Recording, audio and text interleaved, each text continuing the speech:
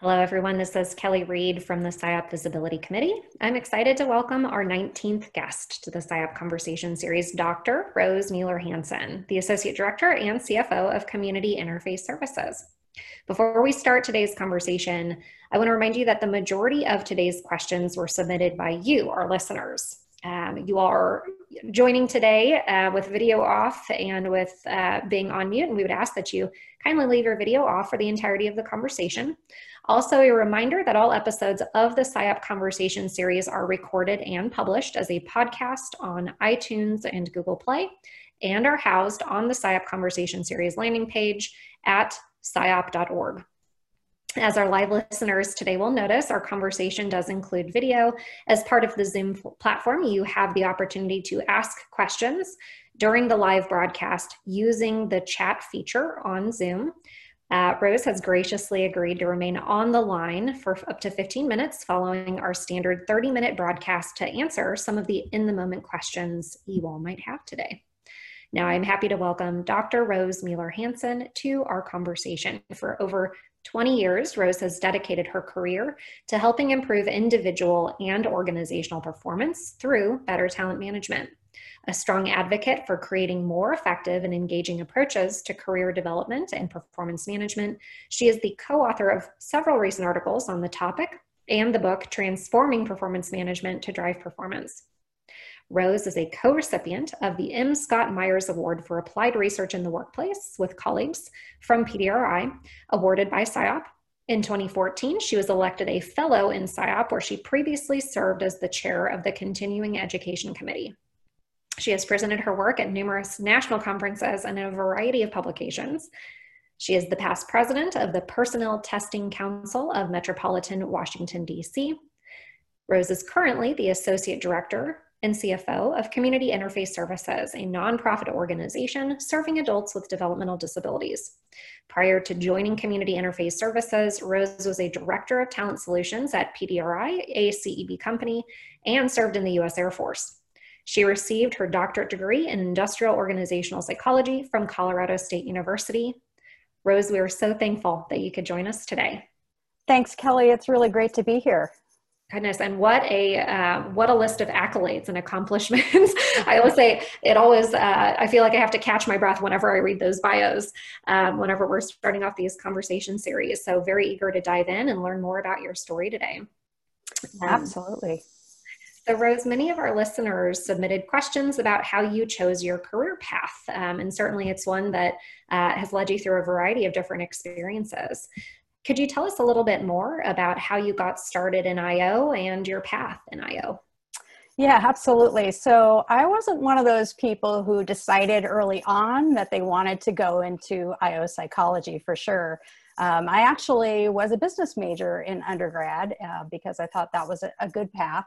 And then I had this professor, this psych professor, who was absolutely brilliant and just inspired me to really want to learn more about psychology and how the mind works and why people do what they do. So I changed my major as a senior, which is not recommended to psychology. And I was desperately trying to get psych classes to fill that major. And one of them was an IO class. And to be honest, it was the most boring class I had ever had. All this stuff about reliability and validity. And I thought, oh, I don't want to do that. So after undergrad, I went to work for a nonprofit. In fact, the one I work for now, which is kind of a whole nother story.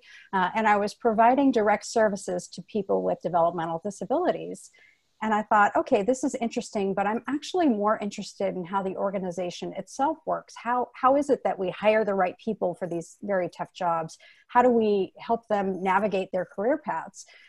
So I became more interested in HR, and I actually got into an HR role in this organization. And then thought, well, you know, I really need to further this with some grad school. So I had applied to clinical programs before and didn't get in, and was pretty devastated by that. But then I realized through this career journey that that wasn't the right path for me. So went to grad school for IO, loved it, found my passion, and then shortly thereafter went to work for PDRI, which was an amazing experience. I got to learn from so many brilliant people there and do such interesting work with such great clients. And then after 14 years, I had an opportunity to come back to the West Coast, which is where I'm from, to come back to the organization that I had worked at before, Community Interface Services. So I had stayed connected with them throughout all of those years, being in grad school and working at PDRI. I was on the board for a number of years. And so when an opportunity opened up on the senior leadership team, I really jumped at it because I felt like it was an opportunity, not just to get back to the West Coast, but to really do something that was close to my heart and very meaningful. Rose, thank you so much. And I think we had a number of questions from listeners really just asking you to share more about what it's like to work in nonprofit versus for-profit. So I don't know if you'd be willing to maybe elaborate a little bit on that for those that may be evaluating a similar type of decision. Yeah, absolutely. I really love this idea of working for a nonprofit. I think first and foremost, there are a lot of similarities between a for-profit and nonprofit environment. So people think that if you're in a nonprofit, then, money doesn't really matter and you can just focus on the mission. And of course, money is important, right? Regardless of where you sit, because no money, no mission is what we like to say. So we do have to worry about things like, how does the business actually function? Are we able to earn enough revenue to do all the things we want to do to support our mission? So I think in a lot of ways, there are similarities. You have to focus on the fundamentals. You have to be cognizant of, costs and things like that. I think both for-profits and nonprofits have a strong focus on people. So I worked for and with a number of for-profit organizations, and not a one has ever said that they don't care about their people or talent management isn't important. Everyone says that, right? I think in a nonprofit environment, there are some key differences. One is obviously fewer resources, right? You may not have access to as much funding as you do in a for-profit environment. And that may even be true of smaller for-profits, maybe less access to resources. So it just means that you have to be a little bit more creative in some of the things you do around talent practices. You may not be able to buy the latest technology or hire consultants or purchase outside training programs. So you have to think about, well, what can we do ourselves? Can we build it ourselves? Can we get something for pro bono? Can we, create it internally? For me, some of those things are the key differences. I guess the other thing I'd say is in a for-profit environment, there is kind of this rhythm around the quarterly results, especially if you're publicly traded. That's just not present in the nonprofit environment. You still have to produce financials. You still have to please your board of directors, but there's not quite the emphasis on some of the financials.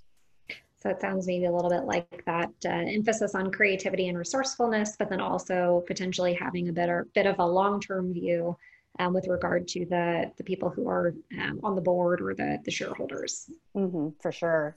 Yeah, I think, the other thing is people come to work for nonprofits because they're looking for meaning. And I think, meaning is important to everyone in their careers, not just people in nonprofits.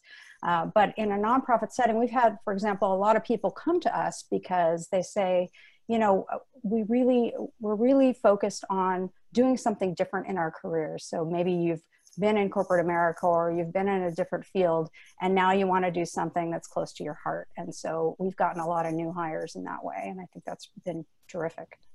Thank you, Rose. And so to dive into that a little bit more, and thank you for that comparing and contrasting of the different environments with the for-profit and nonprofit. Let's talk about the talent strategies that you see. Do you see major differences in strategies like organizational performance, talent management strategies in the nonprofit versus the for-profit setting? Yeah, I think there are some key differences. As I said before, I think everybody cares about their talent and is looking for ways to help people get more engaged, to enhance their careers. I think the key difference that I've seen, again, is that access to resources. So one of the things that we've had to do at Community Interface is really think creatively about things like performance management. So in a lot of for-profit organizations that I worked in, there's a strong emphasis on pay for performance and rewards and tying rewards to performance ratings. And I think in a lot of nonprofits, you just don't have that latitude with budgets. And so instead of looking to reward people directly for performance, we, for example, created a whole new career development program. COVID has kind of put the brakes on it a little bit, but we're still moving forward with it. And we're really excited because it's going to allow us to define what each stage of somebody's career journey might look like and how they reach those stages. And money would be a small part of it, but it's not the main thing. It's really about acquiring new knowledge, new skills, new ways of contributing at different points in one's career. And it will allow people to grow not only vertically to get higher level positions, but also laterally. So I think we are just trying to be as creative as we can with a lot of our talent solutions. Another thing that we've been able to do is get some pro bono services. So BetterUp, for example, has offered a lot of coaching services pro bono, and it's been incredibly valuable because that's not something we could ordinarily afford on our own. So again, it's just kind of looking for those creative ways to meet our talent needs. But I think a lot of the fundamentals are the same, regardless of if you're in a for-profit or nonprofit environment. It's helpful, thank you. So one of our listeners, Georgina Z, would like to know, as a leader in talent management, how do you think we can foster more meaningful work from the perspective of talent management? Yeah, this is a fantastic question. I really love it because, again, I think everybody wants to have meaning in their work. I think obviously it's good for individuals. It's good for their emotional well-being to feel like they're doing something meaningful. It's good for the organization because it helps people be more engaged. It helps with retention. And again, I think a lot of people come to us because they're looking for meaning, but I think you can find meaning in any organization. And so in our talent processes, I think we have a lot of opportunity to reinforce that meaning. So first off, I'd say we got to go back to the fundamentals. How do we design our jobs? Do we have duties and responsibilities aligned to people that really help them connect what they're doing to the mission of the organization? In our hiring practices, are we explicitly asking people why they want to work here? And are we listening for things that would help us understand if their values align to our organization's values? In our leadership development, are we teaching leaders explicitly how to communicate the value of what the organization does to people and where they fit in? And in fact, I've seen this have a huge impact. We used to do a lot of workshops at PDRI around performance management and helping leaders learn to set performance goals and things like that. And one of the exercises we did was to teach leaders how to, in plain language, communicate to people what the organization does, why it's valuable, and how that employee fits into that. And people said that that was one of the most valuable things that they've done, is really thinking about that and really having to practice communicating that to employees. So I really think that there's a lot of opportunity for us in talent management to really weave that meaning into every aspect of somebody's career path. Do you feel like, and this may be a little bit of a leading question, but since COVID, I mean, do you feel like there's been any change in the importance of meaning at work in these past 6 to 7 months? That'd be important for leaders to keep in mind. Yeah, I do. What I've seen is a lot of organizations have really expressed sincere concern and caring about their staff members and their well-being. I've seen organizations really balancing some harsh financial challenges with wanting to take care of people and wanting to be flexible and accommodate them with childcare needs and working from home and flexible schedules. And so I really think that that's in turn helped employees feel more connected to their organization. My organization has my back. I'm going to in turn do what I can. And it's really, especially with some of the social justice issues that we've been facing, and I know that has nothing to do with COVID, but I think it's given our organizations an opportunity to describe where they stand. And for employees, I think that's been really helpful in terms of deciding whether or not this organization is one that fits with my values and it's one that I want to support. Thank you. And a little bit of a turn here, but we had another listener submit a question that organizations often have competing interests.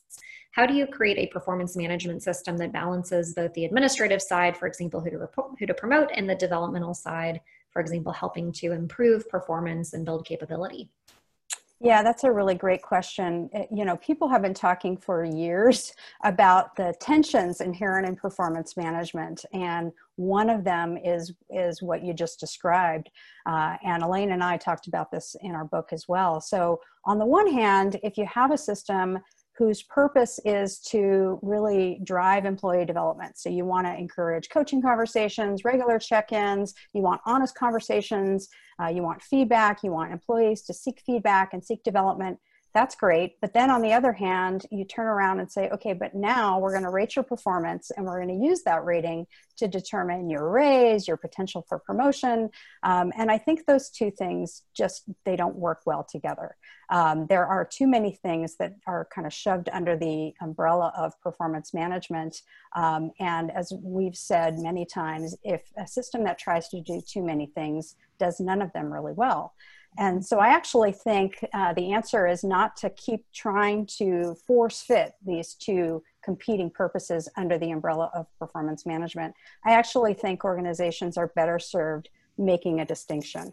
And what I mean by that is, if your goal is to promote employee development and honest coaching and feedback conversations, then do that and focus on that and call it that, call it career development. And then if you have another goal of also differential pay and rewards and basing some of that on performance, then really focus on your compensation system and define your compensation system in a way that helps you identify what are all the factors that go into giving somebody a raise or a promotion. Because performance, you know, really when you peel it back, performance is only one part of the decision to give somebody a raise. There's also the reality of how much budget do you have? What does the labor market look like? What kind of year are you having in your organization? How much can you afford? So all these factors go into giving a raise. And in fact, I've seen a number of organizations very successfully kind of separate these things by having a career development program, maybe a performance management program that focuses on development, and then a compensation decision system that's separate. So when it's time to make compensation decisions, you're either making compensation ratings or you're using some decision tool to arrive at those decisions.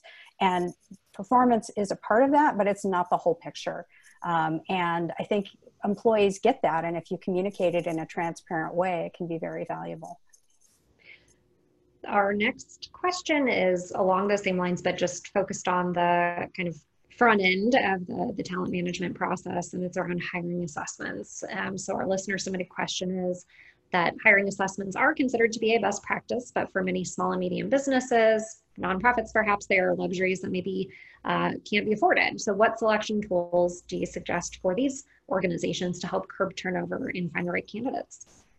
Yeah, that's a great question. I wish we could go out and buy some off-the-shelf assessments because they make things efficient, and we know there's a lot of research behind them that support it, but it's not in our budget. So what we've done is we've gone back to basics. So we did a job analysis to identify the key skills that are important for our roles, and then we've found ways to screen for each of those things. And what we did in our organization is actually create a matrix of all the skills that are important for our core roles, and then how we plan to assess those without off-the-shelf standardized assessments. So for example, integrity is very important in our workforce. Dependability is very important. So how do we assess integrity without an integrity test? Well, one way is to ask people to give you their background and work history in detail, and then verify if what they've given you is accurate. So when we call references, it's not just to hear how wonderful the person is or all the great things they did at their last job, but to actually see, did the dates they gave us match? Does the job title match? Do the specifics match? And we found that to be a great predictor of integrity. If somebody can't tell us a coherent story and we can't verify it, then that's a challenge. Another thing is values alignment, as I've talked about before. So really asking people explicitly in the interview, why do you want to work here? Tell us about your past jobs. Why did you want to work there? What did you like about it? What didn't you like about it? So we use a structured interview to get out a lot of those things that we might have otherwise done with an assessment. The other thing that we have a bit of a different problem, I think, than some organizations in that before COVID, unemployment was low. In our industry as a whole, turnover tends to be high. It's hard work. The pay isn't terrific. And so we're not looking to screen out qualified people. We want to screen in as many as we possibly can that are qualified. And so one of the things we've done is to make sure we have a really good, realistic job preview. So we send people out on a short visit to actually observe the work firsthand, because this work is not for everyone. And we really want to make sure that people understand what they're getting into. So we have kind of a multi-phased selection approach. And one of the phases is an assessment, but it's kind of a homegrown assessment. It's a written questionnaire giving scenarios to people and asking them how they would respond. And it's not so much to grade their answers, but just to see how they think, and can they, write a few sentences about a topic in a coherent way. And so we do use assessments, but they're just not off-the-shelf assessments. Okay. Again, resourcefulness and creativity. Yes, absolutely. That's great. Thank you. We had a number of questions, and I appreciate you bringing up COVID, as COVID continues to be a dominant force impacting the world of work. Many IOs are trying to better understand the impact of the pandemic on organizations and their employees. We had several audience submitted questions related to COVID, including submissions from listeners Mitchell G. and Christopher R. How do you think the pandemic has changed the focus of IO psychology in the world of business and work? Mm-hmm. Yeah, great question. I think that's still evolving, right? And will continue to evolve as the pandemic progresses. What I've seen is a big shift in emphasis, right? We've had to really think about, how do we take care of our people? How do we keep people healthy? So health and wellness is emerging as a very important topic. It was important before. I think now it's even more important. I also think that change management obviously has been very important. So for example, we've had to change the entire way we've done our work at Community Interface Services. So we started out, our history has been delivering mostly in-person services.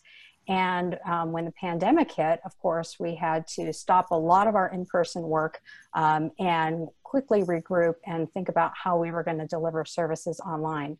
So this required not only new technology, it required new ways of working for staff members, especially while they were balancing their own health and wellness concerns, childcare issues, you name it, family issues.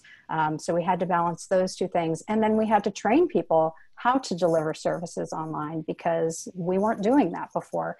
And so all of that was a huge change management issue. And so as an IO, I think I've had a unique opportunity to contribute, not just in traditional talent ways, like, okay, what are we going to do about performance management this year? But also larger change management issues in the organization. How are we going to help people make this shift? What kind of training do they need? What resources do we need to look for? Do we need to procure any additional technology? So these are areas where IOs may or may not have had a big role, but I see a huge opportunity for IOs and talent professionals to really make a much more strategic contribution to the organization by being more embedded in how the work gets done. And if we have to change the way we do our work, what are the things that we need to consider, and how do we help people make this shift with technology, with training, with resources, tools, policies, procedures, communications from leadership. So I really see this as a potential huge opportunity for IOs to have a more strategic impact in the organization as a whole.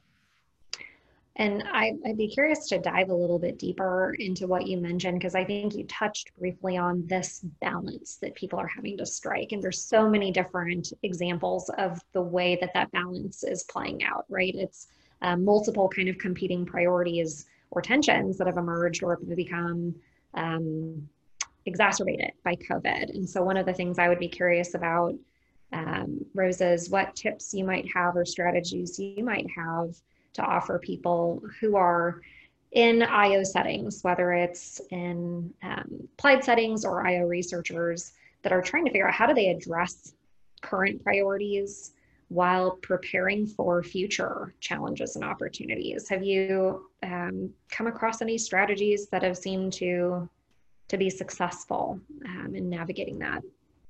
Yeah, that's an interesting one. I think, first of all, communication is key, right? Just being in touch with what's going on in the organization, what are people being challenged by? So, for example, we've put out a couple of different surveys just trying to solicit input about what's going on with people that you serve. For example, do they have access, do they have challenges with access to technology? What's going on with you? Just really emphasizing communication, gathering information on what's going on with people, how they're doing, using that then to think about, okay, then what do we need to put in place? Do we need better technology, more technology? So I guess I would say the key for me has been kind of iteration. We can't just look at the situation, make a plan and say, okay, we're done now. We have to keep going back out to the well to see, okay, how is that working? And we've seen this in our own organization time and time again, where we start with one strategy. For example, when COVID first hit, we all thought we would be out for a few weeks and then everything would go back to normal. And clearly that didn't happen. And now we're not sure what normal's ever going to look like in the future. It may be for us that we always have some kind of hybrid model where we're doing online and in-person services. So how do we change that then for the long term? I think, we have to just keep looking ahead and contingency planning. So if this happens, we're going to take these actions, and then we're going to have a plan B if something else happens. So it's almost like more frequent rapid cycles of sensing, learning, and adapting, contingency planning versus strategic planning, that kind of thing. Interesting. Okay, that's very helpful. Thank you. That's a good segue to our next question here from one of our listeners. With more employees working remotely than ever, what changes do you think this will have on performance appraisal and performance management? Yeah, I think that's an interesting question. And again, one that's still evolving. So I've heard from a lot of organizations that have decided to pause their performance appraisal cycles. So they're either slowing down ratings or not doing ratings. In our organization, we actually decided to go ahead, but in a much more streamlined way because we need it for some compliance reasons. And so I think it'll be interesting for those organizations who decided to just hold off on ratings altogether. Do you really miss them? If several months goes by without having a rating and we all kept working and getting along just fine, it does really call into question how much those ratings are needed. And so I think a lot of the trends that started before COVID in performance management are now more important than ever. So more frequent check-ins, more regular coaching and feedback.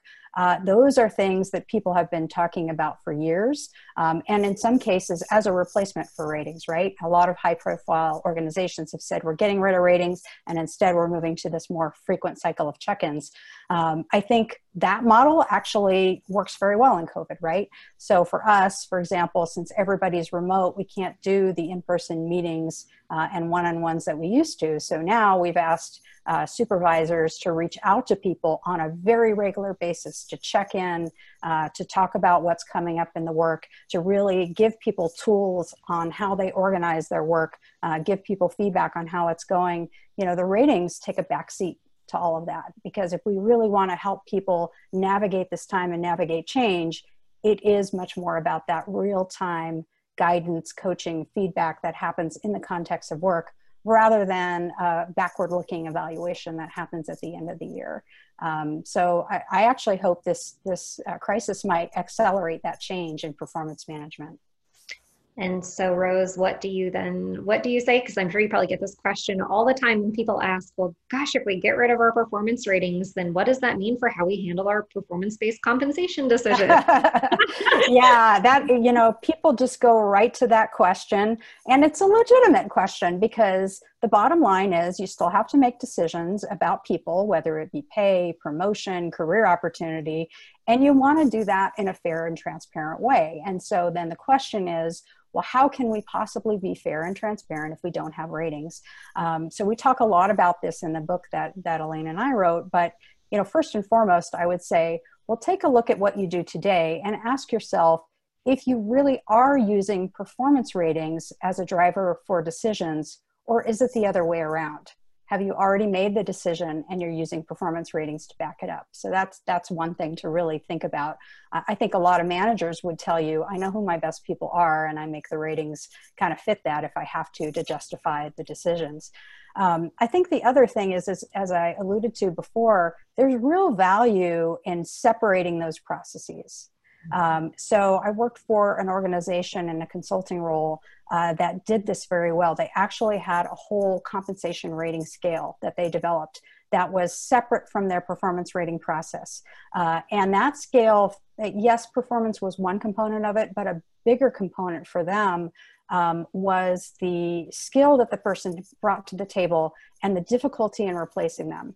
Because they knew from a compensation perspective that, you know, there's some people we've just got to pay more because the market will pay more for their skill set. It's a rare skill set. It's critical to our business. And yes, of course, you know, we're not going to give them a big raise if they're not performing, but it's even more important for them to have this skill set. And so that was a huge driver of their compensation. And that's frankly a very easy and fair way to explain to employees in terms of how you got a raise. Hey, we looked at, not just your performance, but also the level of skill that you bring, the difficulty of replacing this type of skill. And if you want to then earn more, if you think you should be earning more, then you can go out and increase your skills. And that's much more empowering to people than being told, well, your manager gave you a 3 because that's the average rating in the organization. So therefore you got an average raise. Rose, thank you so much. That is incredibly helpful and insightful. I will tell you, as is always the case on the conversation series, we have far more questions than we have time today. So unfortunately, that's all the time that we had today for the recorded portion of our broadcast. To our podcast listeners, thank you for tuning in. Rose, on behalf of SIOP, the Visibility Committee, and all of our listeners, thank you for an incredibly insightful and informative conversation and for taking the time to speak with us. Thank you, Kelly. I appreciate it.